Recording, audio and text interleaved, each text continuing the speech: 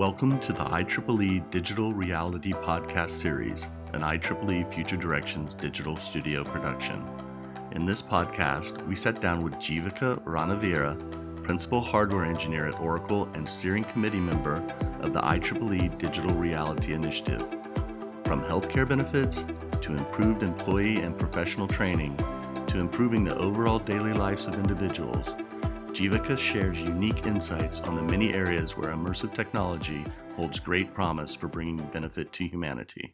So many people are already convinced about the potential that these technologies have and the significant impact on individuals as well as the society in general. These definitely will challenge what is seen as a norm today, just like how the smartphones did to us back in 2007.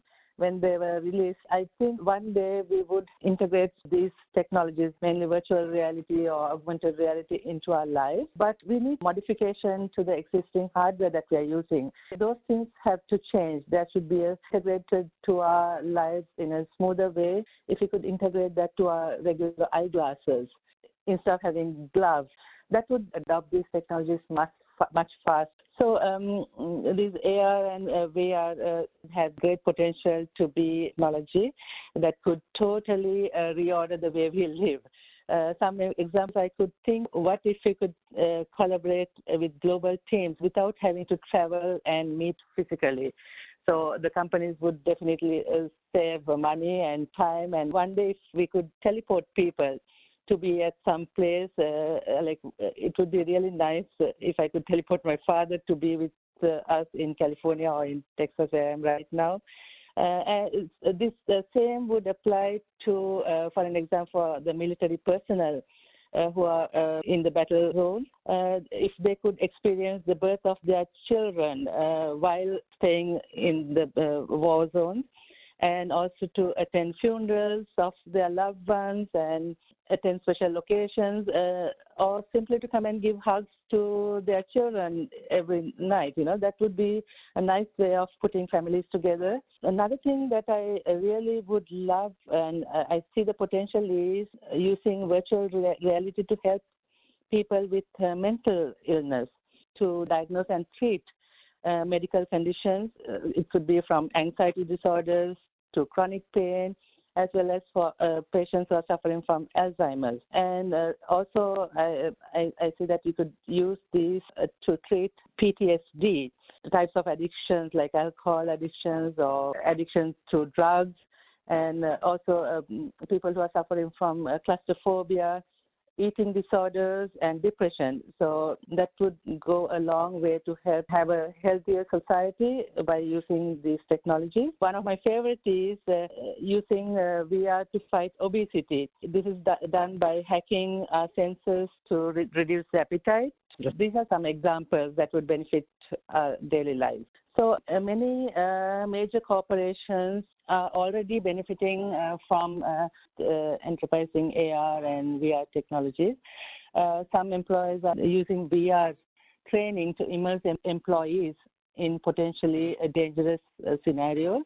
For an example, if they can train employees using these technologies for situations such as like how to face armed robberies in banks or in retail locations, and for an example, for the first responders to handle emergency situations, and hospitals or medical schools using doctors to train them for surgeries, and for factory owners to train workers to use heavy machineries. The organizations could potentially train their employees and train them effectively and save money as well. Technology will help them to benefit from strong ROI by using VR.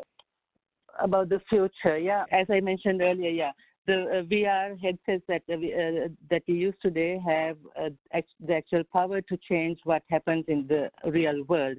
So for now, although wearing goggles and gloves may look kind of socially awkward, we will have to open up our thinking in completely novel ways so that we could use these technologies to improve the humanity, We will see more and more athletes using virtual reality to train for competitions, and manufacturers will use VR to redesign products and to improve consumer experiences. Health sectors, as I mentioned, will use to alleviate stress in patients, anxieties, like mental conditions, dementia, and to reduce pain in patients.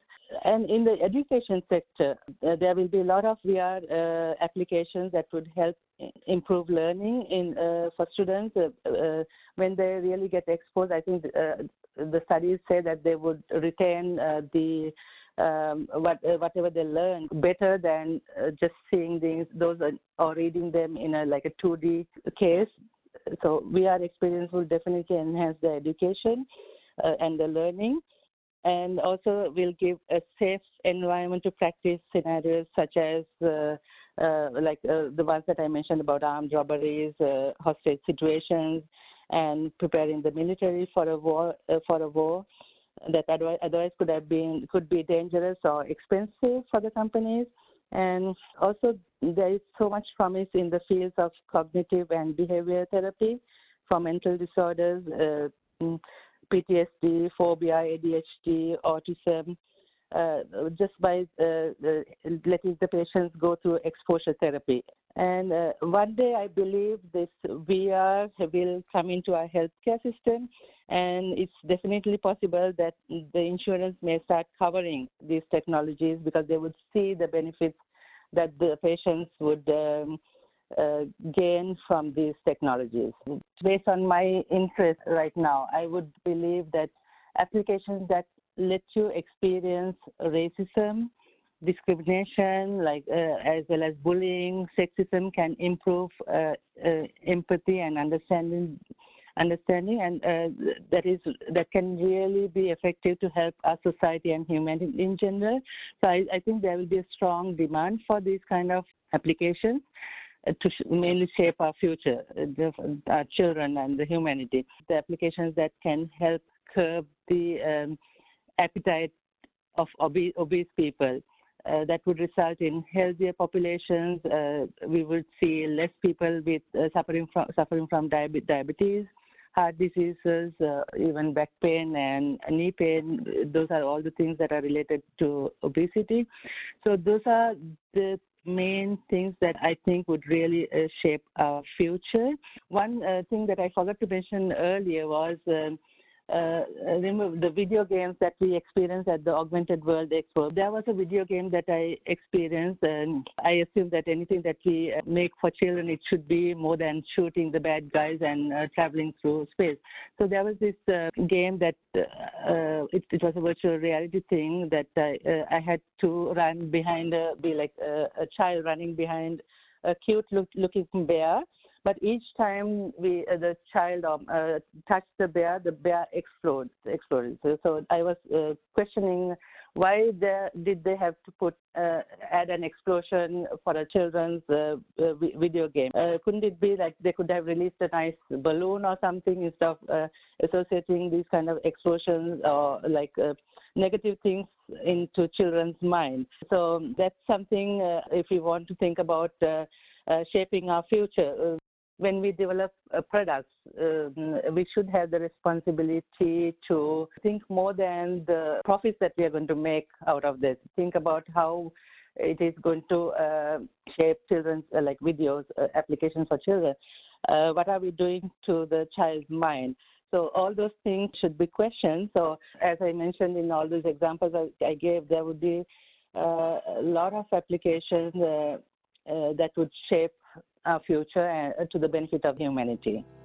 Thank you for listening to our podcast with Jivika Ranavira. Discover more about the IEEE Digital Reality Initiative by visiting our web portal at digitalreality.ieee.org.